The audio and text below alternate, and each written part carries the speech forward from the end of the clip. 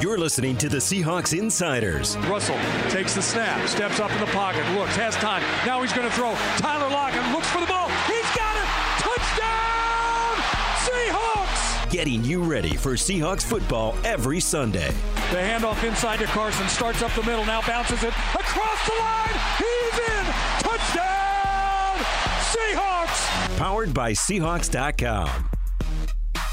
That music does get me ready for Seahawks football. I mean, how could it not? It is time for another edition of the Seahawks Insiders podcast. Jen Mueller alongside John Boyle from Seahawks.com. John, with the extra days off last weekend, did you do anything fun? Depends on how you define fun. I mean, we cleaned out our garage. We sorted through a bunch of bins of children's clothing. I mean, some good family time. There was some fun family time, but it was a lot of getting stuff done around the house that needed to get done. I'm going to go out on a limb here and say not a single person thinks that sounds like fun. Yeah. Like, I don't think anybody defines fun. I don't know. There might like be somebody who is really into organizing. I don't know. That is true. That is true. I'm hoping you had more fun. I had a little getaway over to Leavenworth, drank a little bit of wine. Lovely. Saw a lot of Seahawks fans over there, lots of Mariners fans, lots of Kraken fans. Seattle sports. Whew, we got a lot going on right now. It's great. But the thing that we need to talk about that is foremost on our radar is the matchup on Sunday against Pittsburgh. John, look, coming out of last week's game against the Rams, I don't know that you would have expected to have two and three teams playing each other this week. And I hate to say it yet again, but there is an element of you have to win games. You have to now start putting some wins together just to keep pace with what's going on in the division. Oh, yeah. I mean, they're already they've dug themselves a pretty good hole because they've had their struggles, and we've seen a lot of other teams in the division, most notably the Rams and Cardinals, have a lot of success. So, as Pete Carroll's going to tell you, it's a long season. They've got a lot of games left to get on track, but it's obviously not an ideal start when you're sitting at 2-3 and there's an unbeaten team and a 4-1 team on top of your division. Well, and the team is going to have to show a lot of resiliency. We know that the Seahawks can do this. This is the way that they are built, but it looks like the odds are stacked against them even more with the injury to Russell Wilson. Geno Smith will take over. We saw him come into the game. John, before I get your thoughts, let's get Pete Carroll's thoughts on what Geno brings to the offense. Well, I was really pleased that he was able to go out on the field the other night and play so well and be on it, because he hadn't had many opportunities. And not that was a surprise. I was just pleased for him and happy for us, knowing that we need him, And so Geno's got a real good position on this team. He has been highly thought of by the organization, by his teammates, and obviously the fans responded too. And we're grateful that he's been with us. And so now that it's his time and his chance to do this and help his club, couldn't be more excited for him. And he's going to be really tuned in. He's really smart at their scheme and system and all of that. Really sharp in the huddle, at the line of scrimmage, all that kind of stuff. He's really good at. So he gives himself every chance to be, have a good performance and help us win. Being the backup to Russell Wilson can be a pretty thankless job. You basically never get to play. If you haven't been out at practice like we have over the last couple of years, you have no idea what Geno Smith is as a player because he hasn't been a starter since early in his career. And, a couple of us who've been watching practice have been telling people, like, look, this guy's pretty good. He can sling it, and he's a pretty good player. So to see him get a shot and come through like he did was really cool for him, even though the game didn't end the way they wanted it to. Well, in talking to people inside the organization, Pete is not the only one who is pleased that Geno came in and that he did a good job. He is bought in. You mentioned it's a thankless job.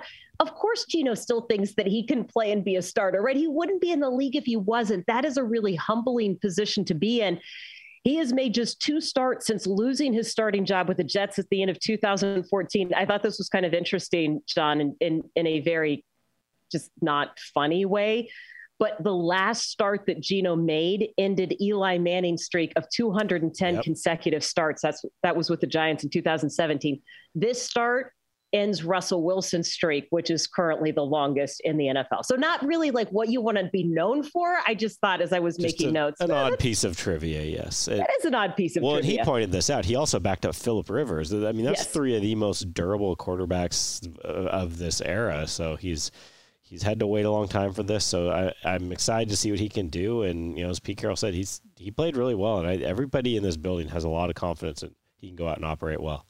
Well, and look, they are essentially at the same part of the offense. And I'm not comparing Geno to Russell at all, right? They are completely different quarterbacks, but they have had the exact same amount of time in this new offensive scheme. And what we have seen from this scheme, at least in the Rams, is it can be run effectively by multiple quarterbacks with different skill sets. So I think in some ways, it's not like, oh, this is a scheme that he's never done before, but Russell's done it for 10 years.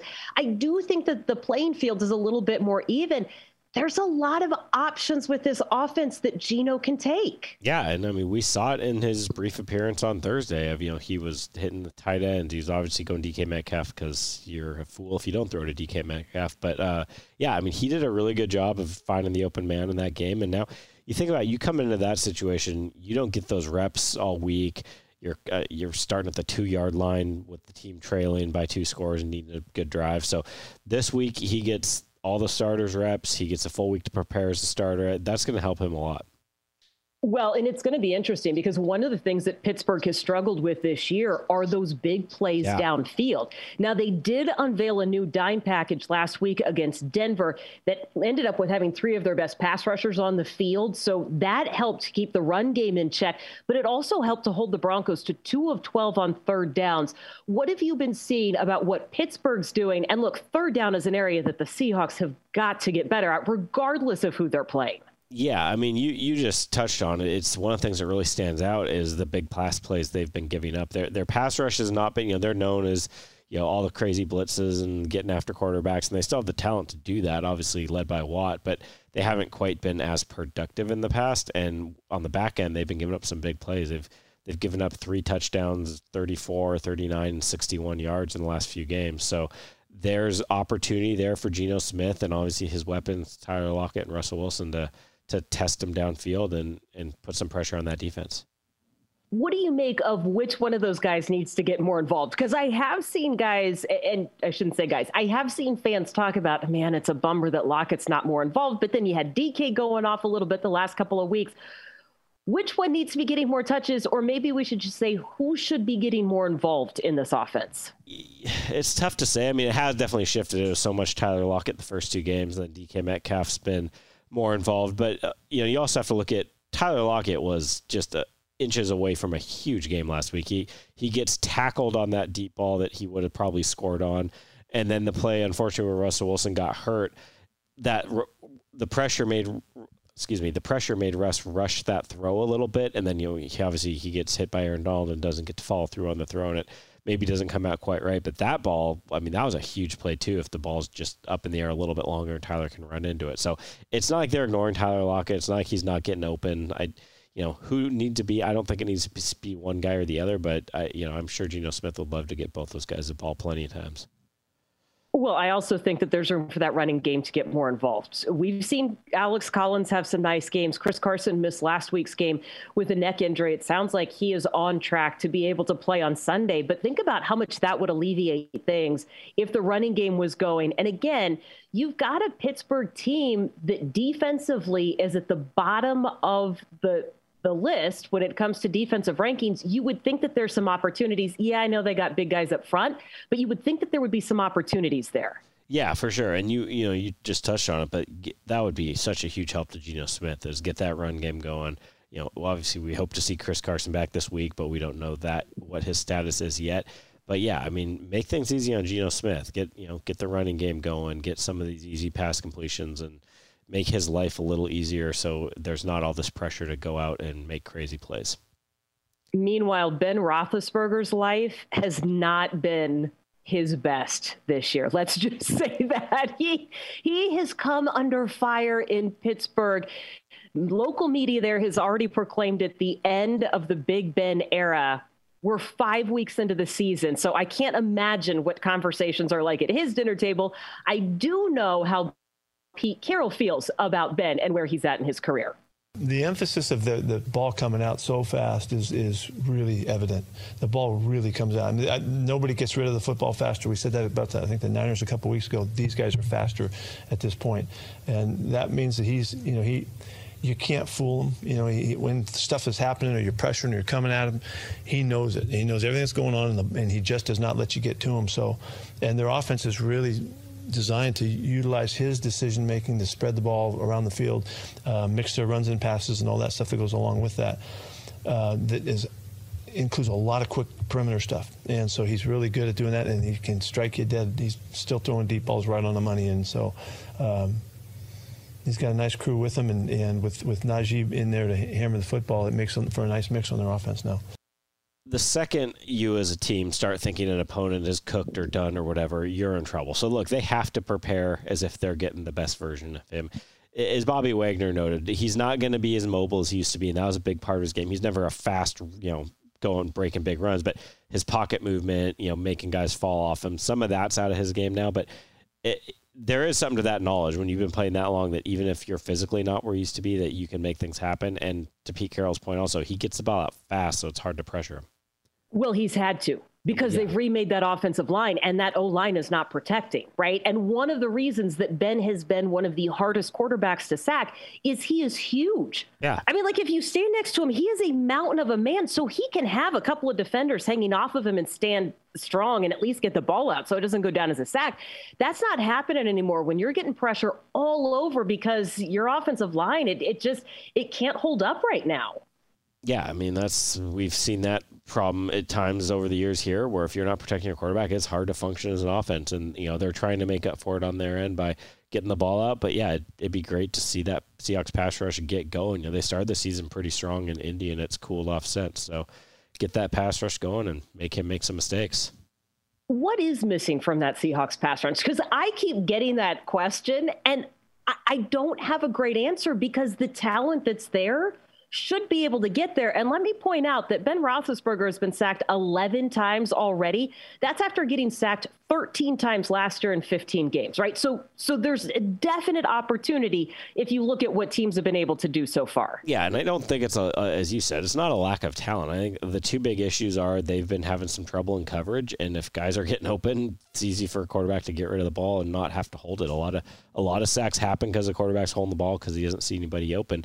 And also, you've played a couple offenses that are just good at getting the ball out fast, most notably San Francisco and Minnesota. Those are two teams and two quarterbacks known for that. Well, and you wonder, though, how injuries to wide receiver are going to affect Ben and the Steelers and what that does to the Seahawks coverage. We'll get a little bit to that Seahawks secondary in just a minute, but Juju's out. Juju Smith-Schuster is out, and the four wide receivers that could possibly replace him, they have all dealt with some sort of injury and missed time already this year. So that's not a given. You might see more of the running back this week, but they ranked dead last in the run game going into last week's game against Denver. I don't know what, I guess what I'm saying, John, is I don't know what they're going to do, and I think that might scare me more. Yeah, I mean, I got to think you're going to lean on the running back. Najee Harris is having a really good season. I know their overall rushing numbers aren't that great, but he's been really good this year. He's coming off his first 100-yard game. He also has a 100-yard receiving game already. So I think this is a team that, we've seen a few of these this year already, most notably Tennessee and Minnesota, but teams that really, their offense runs through the running back, and they seem to be shifting that way with Harris. Yeah, in fact, you would think that is absolutely going to be the case, especially when you look at how much they have relied on the passing game. And Juju, no wide receiver has played in the slot more than he has this year. That's not going to be an option, which I think changes things a little bit for the focus of Seattle's secondary, which has changed yet again. John, we made a note back in August how many different moves that Seattle had made at cornerback. Those are still continuing with the news that Trey Flowers was released this week. Pete Carroll had this to say about the former corner. I think it was time for a change for him as well. He had a couple of guys that are getting some play time ahead of him, and I love that guy. I love the kid, and I've been working with him as close as anybody I've worked with since I've been here, and I feel it's better for him to get out of here and get going again. There's a lot of teams that need corners, and I hope he gets a great shot.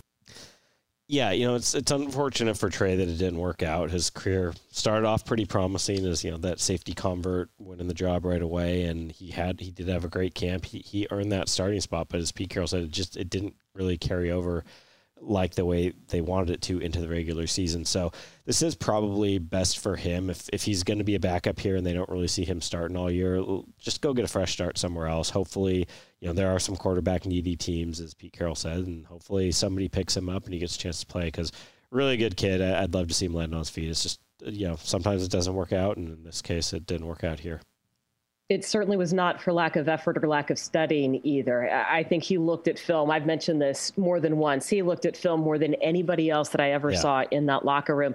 He was one of 10 cornerbacks on the roster for that first preseason game against the Raider. Just 3 of those 10 remain. You've got DJ Reed, you've got Trey Brown, and you've got a member of the practice squad. Speaking of Trey Brown, the Seahawks lose one Trey and Flowers. It looks like they are getting another Trey back, one of their draft picks. And Pete Carroll says he's about ready to go. This is going to be a real week for him. Last week was the partial week. I've already talked to him about this is the time he comes back to action, and let's see if he can return to the level of play. When he got hurt, he was right at the verge of competing to be in playtime, and he'd done a lot of positive things, and unfortunately his knee acted up and he couldn't respond right then. But so I'm going back to where he was, and like I said to him today, let's pick up where you left off and show us that you got your stuff together, and let's see where that leaves you in the competition of it. So he'll be battling, but he's full go and ready to go. As Pete just alluded to, going back to training camp right before he got hurt that week, we were starting to see him mix in the first team defense at left cornerback, and it was kind of one of those, oh, hey, this kid's, this is legit. He's in the competition. And then unfortunately for him, he gets hurt. They move some guys around. They kind of change the way they did that. So, I don't think it's realistic he comes in and starts his first week back, but he is in the competition, and we'll see. Now, my big question is Pete Carroll going to be comfortable with 2 5'9", 5'10" cornerbacks out there if that's how it shakes out? Or is he competing with DJ Reed? I don't know. We'll see how it all goes, but I'd be curious to see how this plays out. You know what? That's really interesting. And that is what absolutely stood out about those two playing together in training camp. The other thing that stood out to me about Trey Brown, he is fast and he is physical. He is not afraid to stick his nose in there. But to your point, that is not the typical profile for a cornerback that Pete Carroll likes in this system. Now, I wonder, John, if some of that gets mitigated if you end up playing a little bit more nickel or dime and you slide Marquise Blair in there. We see Ryan Neal a little bit more. Yeah. We did not see a lot of Ryan Neal last week against the Rams, but I wonder if that changes just some of those specialty packages a little bit. Could be, yeah. If you're playing more dime and you got a couple big defensive backs and Neal and Blair out there, maybe that mitigates it. But you're still going to get those matchups on the outside where, like this week, Chase Claypool, 6'4", 230-some pound dude, and that's a tough ask for a 5'9", 5'10" guy. But ultimately, both those guys are aggressive. They play bigger than their size. And at the end of the day, it's better to be tight in coverage and have to fight a bigger guy for the ball than to not be covering the guy closely. So being able to cover the guys and run the defense right is going to win out. Yeah, and I do wonder, because this is a week where you would have done a lot of self-scouting, right? The mini buy. I do wonder what kind of changes we see, because we have seen all sorts of different things with that secondary playing what seems like a long way off of guys. We saw that coverage tighten up just a little bit a couple of weeks ago, and then against the Rams, still too many crossing routes, too many things that were open deep. So I wonder what the self-scouting is going to reveal and how much of a change we're going to see really on both sides of the ball, because there are things there to make adjustments on. Oh, for sure. And you keep hearing the guys on defense talk about this. It's not some huge fundamental, they don't know what they're doing. It's just they're not executing pretty basic stuff right that they know they can fix because they've done it right at times and they've done it right in the past. So it's, as Bobby Wagner said, if you don't fix it, teams are going to keep doing it to you because it's a copycat league. And if you can't figure out those things that the Rams and Vikings kept exploiting, then you're going to keep getting hit with it. So this is a big test for that defense to kind of start getting right and maybe rise to that challenge a little bit with no Russell Wilson out there. Last thing before we get to the two things we need to see from the Seahawks this week, how much of a test do you think this is for Russell Wilson? Oh, it's just tough in not being able to be out there in the normal way that he would be. Yeah, I think that's part of why we saw him out there at the beginning of practice warming up. He had his helmet on, he had his cleats on. I think he's missing every rep he's not out there, and it's just so unusual for him. So it's a tough challenge for him, but I'm sure he's looking ways to get better from it, maybe just seeing the game differently, all that. But yeah, I'm sure this is killing him because he's never been in this situation. No, and if I was going to take that one step further and look for another silver lining, fresh legs when he does come back. That's true. I mean, there is something to be said for that. I know that I would rather he just play all the games and just have to suck it up. But, if I'm looking for a silver lining, maybe we can count that in there. Sure, we'll go with that. Okay. How about if we go with this? The two things that you need to see for the Seahawks to come out with a win on Pittsburgh, what would they be? All right, Pete Carroll's not going to like this, but I want the offense to start fast. I know he's all about finishing, which I get. You can't win the game in the first quarter.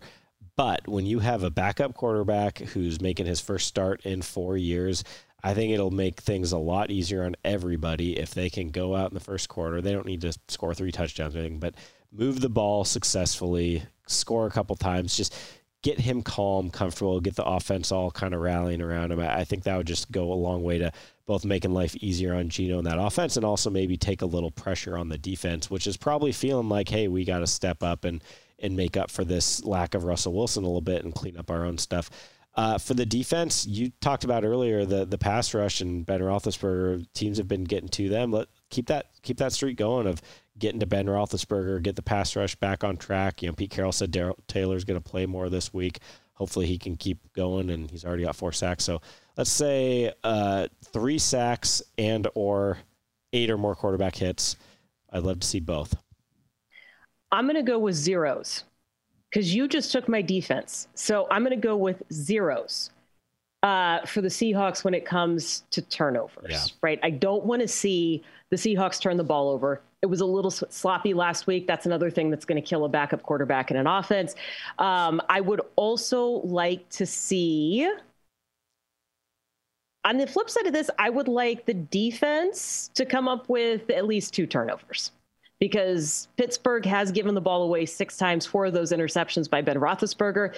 If he is limited with some of those wide receiving options, or maybe just gets a couple of hits, that would be okay with me. Yeah. So I'm just going to get turnovers. 2-0 in the turnover battle. That helps a lot. Yeah. I mean, if you're into that sort of thing, if you play the odds and the probability, sure, we will see how that plays out. We'll see how the Seahawks fare in Pittsburgh, and we will be back with you next week for another edition of the Seahawks Insiders Podcast.